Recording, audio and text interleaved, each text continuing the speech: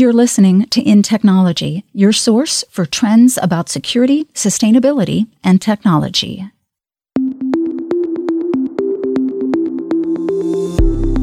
For me, I've always had this thesis that if we provided a single platform that could tell anyone when should I consume electricity, how should I electrify, then we're basically doing the best we can to fix climate change. Hi, and welcome to the InTechnology podcast. I'm your host, Tom Garrison, and with me is my co-host, Camille Morhart.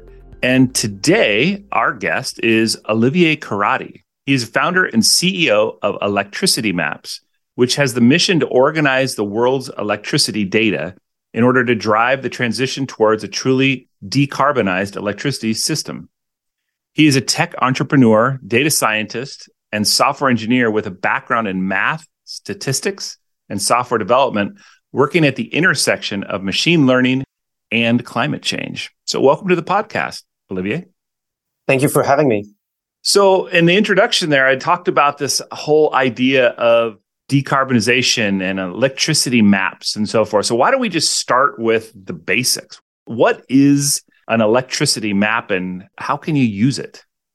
So electricity maps, as the name hints at, is a big data platform that showcases visually where the electricity comes from at every place on the world and how much carbon is emitted on the process. So the question that we're answering really is to say, when you're using electricity at a particular time in a particular place, where did it physically come from? And what are the carbon emissions associated to your consumption at that moment? And what kind of level of granularity are you talking about? So it really depends on the data availability because the platform is open sourced. So we have this community of developers that are helping us source the data from all different places. We're processing it. And then afterwards, it gets into the platform and is served to our users and customers. So in some places, the data availability, unfortunately, doesn't enable us to have very, very fine-grained data. But in other places, we can go down to the state level, the regional level, and hopefully very soon to the city level as well. Are you putting it together based on like a grid output or based on a city or country granularity? Yes, so there's always a trade-off we have to make because for some users, we want to make sure we represent the grid as accurately as possible. And so we're following the physical boundaries. The electrons do not know what state they're in or what country they are in. But for some use cases, we actually want to showcase and display the data in some more intuitive manner. And therefore, we have to group it by states or by other dimensions. But at the core, we're following grids. You're correct. I guess an example, Camille and I are both in Oregon. And so we'll just use Oregon as the example. So we could pull up an electricity map and we could see at any point during the day, real-time information about Bonneville Power. So Bonneville Power, are they getting their electricity from hydroelectric at this point, or maybe from Eastern Oregon where they're getting wind power, or maybe it's, I don't know what their non-green power is, but we would know at any given point in the day where that electricity was coming from, how it was being generated. Yeah, so I really encourage everyone to go and explore and play around with the tool on electricity maps, because what you can see is when you click on a particular area, you can then see through a graph how much of the electricity is being produced locally and what these sources are. You know, could be hydro, could be coal, could be gas, could be other things. It also looks at what are the imports and exports of electricity, because at a particular place, you can either produce this electricity locally or you can get it from neighboring areas, right? And these neighboring areas can also get it from other neighboring areas. We can get back to sort of the technical aspects after. But you can see all of this in the map. And then all of these sources mix together.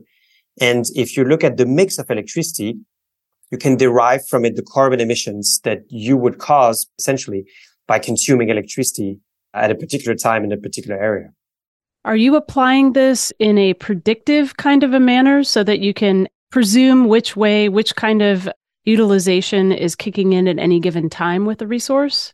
Yeah, so some of our customers are using it for granular carbon accounting. So we're looking at the historical information in order to make sense of what are my carbon emissions from the electricity usage of my data centers or my factories or other things.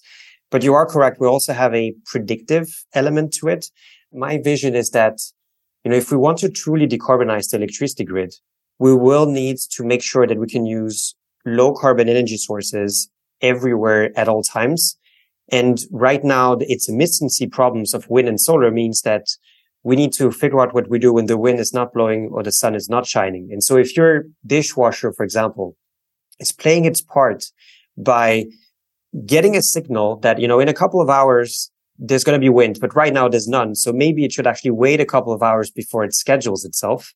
And if we could get that automation level built into any flexible device or appliance, we would really be helping out the grid to deal with this fluctuation of renewable electricity.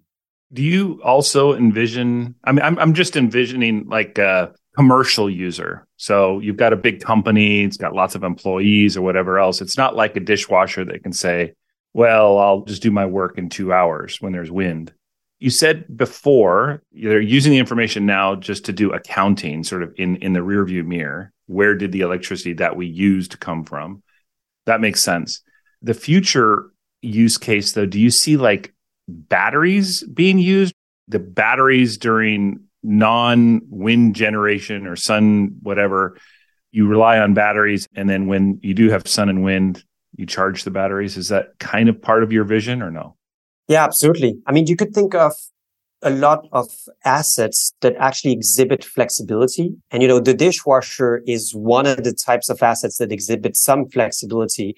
It doesn't consume a lot of electricity. So if you look at more impactful use cases, such as, grid connected batteries, for example, then obviously you're going to step into the next level of actionability on the grid and you're going to help the grid on a different level. Now, the example that I like to showcase as well is look at data centers. Data centers use so much electricity globally, and they have some flexibility. There's so many AI jobs that are trained and require so much electricity. These jobs can be scheduled with some flexibility. And so if your data center is starting to use electricity at the right time, at the right place, what you're doing essentially is having sort of a virtual battery, because you're avoiding to use electricity at a particular time and you're displacing that amount of electricity usage to a different time. So in a sense, you're actually storing that electricity in a virtual sense. Mm-hmm. Are you working with data center companies or cloud service providers? And if you are, how are they actually connecting in to collect the information so that they can then orchestrate and manage the data center usage? Yeah, so the public example that I can share here is that Google, since a couple of years now already, is orchestrating their data centers by receiving the forecast that we're producing about how clean the grids are going to be in the next couple of hours. And then they're shifting that computation both in time, so they're maybe delaying it or moving it ahead of time to match the times at which the electricity is the cleanest. But they're also doing it spatially now. So it means that if, for example, the wind is blowing in a different place than, where the data center is currently located, they will move the job to a different data center, which currently has green electricity, in order to lower the carbon footprint. So this is already happening right now as we speak. Are you providing API hooks, or how is that actual connection happening on the back end? Yeah, absolutely. We have our machine learning systems that are continuously making predictions of the whole grid and making all of this information available through an API that any consumer really and customer of ours can use to schedule loads more intelligently. One thing I noticed when I was looking at your map is France is very green, especially in comparison with some of the neighboring countries. And it made me wonder, so if a company owns a data center, but they locate their data center outside of the country where the headquarters are, where does that data center's usage get counted? Does it go by the company or by the location of the actual server? Our methodology is always to follow the physical flows of the system, because in the end, we want to make sure that any action that is taken is reflected in real world atmospheric emissions. And therefore, we're looking at the actual location of the data center and, what wires are bringing electricity to that data center. So, a company like Google might be headquartered in Silicon Valley, still has data centers connected to certain grids in France or in Denmark or in any other place.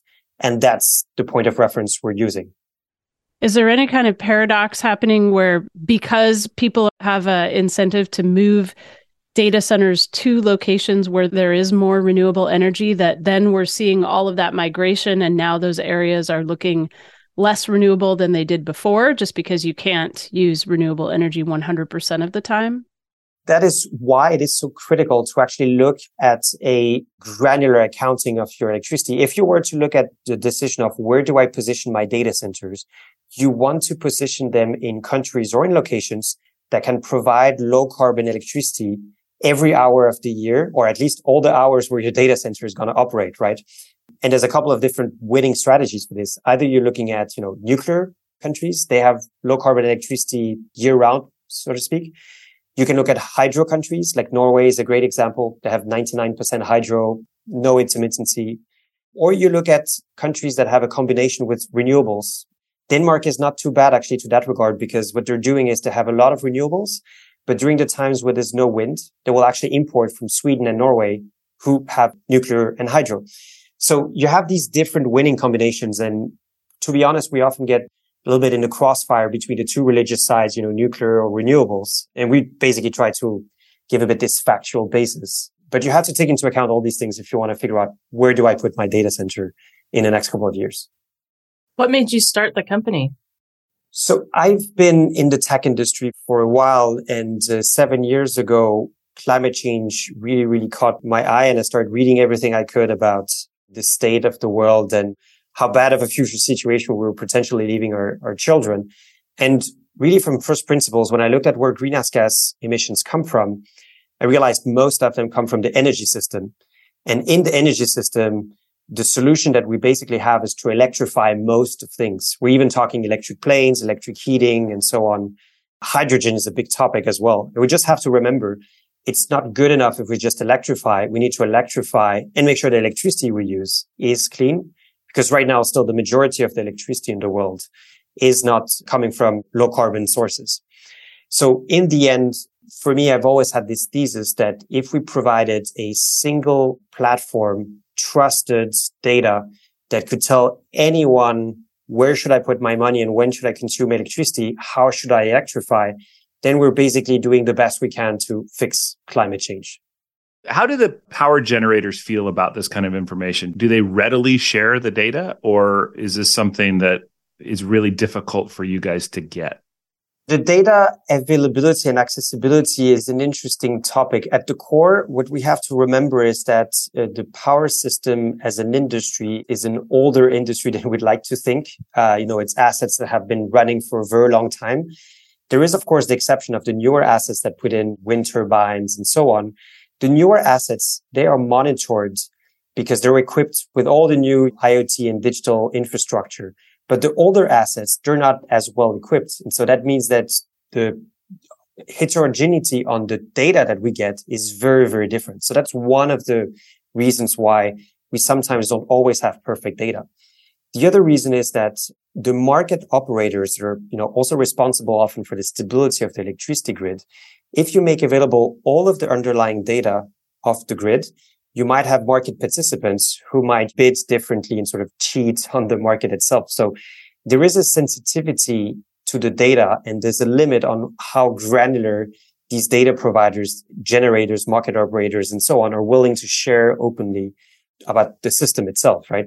But at the scales where we're operating at, hours to days ahead, there is a general consensus that the more the demand side can help play this flexibility role, the better it is for the electricity grid, because it just lowers the need for dirty power systems to go online, or the need to install more batteries in the system.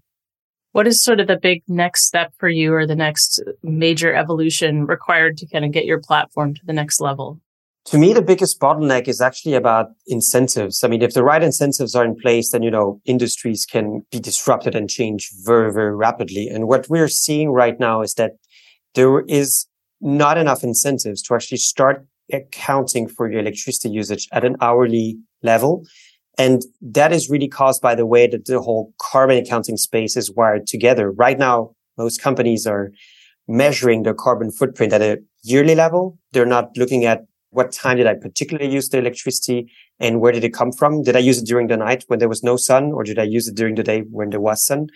And if these incentives start being put into place, then you see a whole range of use cases that start appearing. We mentioned the dishwashers, the data centers, and so on. But if these incentives furthermore gets priced in the markets, such as the electricity price truly becomes, much cheaper at the times where the green electricity is present, then you have the ultimate win-win scenario for most companies, which is by exhibiting flexibility, I lower my costs and I help the environment. That's ultimately where we want to be. So there's still a little bit of a hurdle on the regulatory side of things to get us there, but it is changing. You mentioned something there that when the energy is the cheapest, implying that that's when it's greenest. But isn't that the opposite of the truth? Isn't the greenest electricity right now some of the more expensive energy there is? So it really depends. And it gets tricky to formulate a general answer there. But in many of the places where there's a large share of renewable energy that penetrates the market, wind and solar, we typically see that there's a higher correlation between the price and the footprint of the grid. And the reason is that wind and solar, once installed, and when the wind is blowing and when the sun is shining, these are some of the lowest cost, marginal cost technologies around. If you have to shove, a bit more coal into a coal power plant, first of all, you're going to pay the fuel price. That doesn't happen with a wind turbine. So in most places where you have wind and solar, at the moment where the wind is producing or the solar is producing, then you tend to have cheaper prices on the system. And there's, of course, always exceptions, but this is a little bit a generalized case that I'm highlighting. Where are we at with accounting? So you said, companies use this for sort of historical purposes. Where did my electricity that I burn come from? Their carbon accounting. Where is the industry in general? And I'm thinking about our listeners here who are probably trying to figure out, how should my company be acting right now? And what's sort of state of the art when it comes to accounting? Yeah, so I would say that current accounting principles are facing two big challenges right now that most companies should be aware of in order to be future-proof. And both challenges actually revolve around a credibility issue. So the first thing is, in current accounting principles, you can claim that your electricity origin can come from a grid which is disconnected physically, because you could procure electricity from an island and then you can be on the mainland and use that. So the disconnect between the procurement activity and the physical electrons moving on the grid creates a little bit of a credibility problem. You have the same thing in time where you can buy electricity from a solar farm and then you can consume it in the data center during the night. So these two credibility problems are things that are trying to be addressed, reconsidered right now in the Greenhouse Gas Protocol, which is the instance which is, setting up the rules for how you're doing accounting. And so we're really motivating all companies to start thinking about these things. We wrote a guide on our website that tries to highlight how you are counting the benefits of your procurement and how you are counting where your electricity comes from, because these are two different sets of problems. And without getting into too much detail here, we are looking at a revolution or a change of paradigm in the way that we're taking action and counting electricity for companies. So if anyone has any questions, I'm also very happy always to jump on a call and help educate a little bit around this extremely complicated topic. Are they global standards or global accounting, or does that vary by country? So there are global standards, and we're seeing more and more now countries point to these global standards, hence why it is so crucially important that these global standards are done correctly. Where are we at in the maturity curve here? How many companies are using the kind of information that you provide and are changing their behaviors? Is this very much in the infancy stage, or are there companies that are pretty mature in this line of thinking? Yeah, we're not as far as I would want us to be. We're still, I think, in the early stages, specifically because the regulation hasn't completely caught up. Right now, we have the early adopters, a bunch of customers that are using our signals to charge electric vehicles at the right time. Some of them are starting to do their carbon accounting. And this is starting to push a little bit on the regulatory side of things.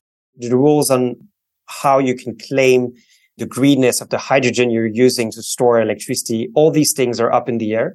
And I think as soon as this will have been settled, then we can get into, the bulk of the growth that will happen after. So I still think we're early, but I think it is happening now and it's happening very soon. Well, Olivier, this is a real thinker of a topic where it gets you thinking about, that's really interesting data that I never knew I needed, but now I know I need it. So thanks for coming in and sharing electricity maps with Camille and I. It was a really interesting time. Thank you. It was a pleasure to join. Stay tuned for the next episode of InTechnology and follow at Tom M. Garrison and Camille at Morehart on Twitter to continue the conversation. Thanks for listening. The views and opinions expressed are those of the guests and author and do not necessarily reflect the official policy or position of Intel Corporation.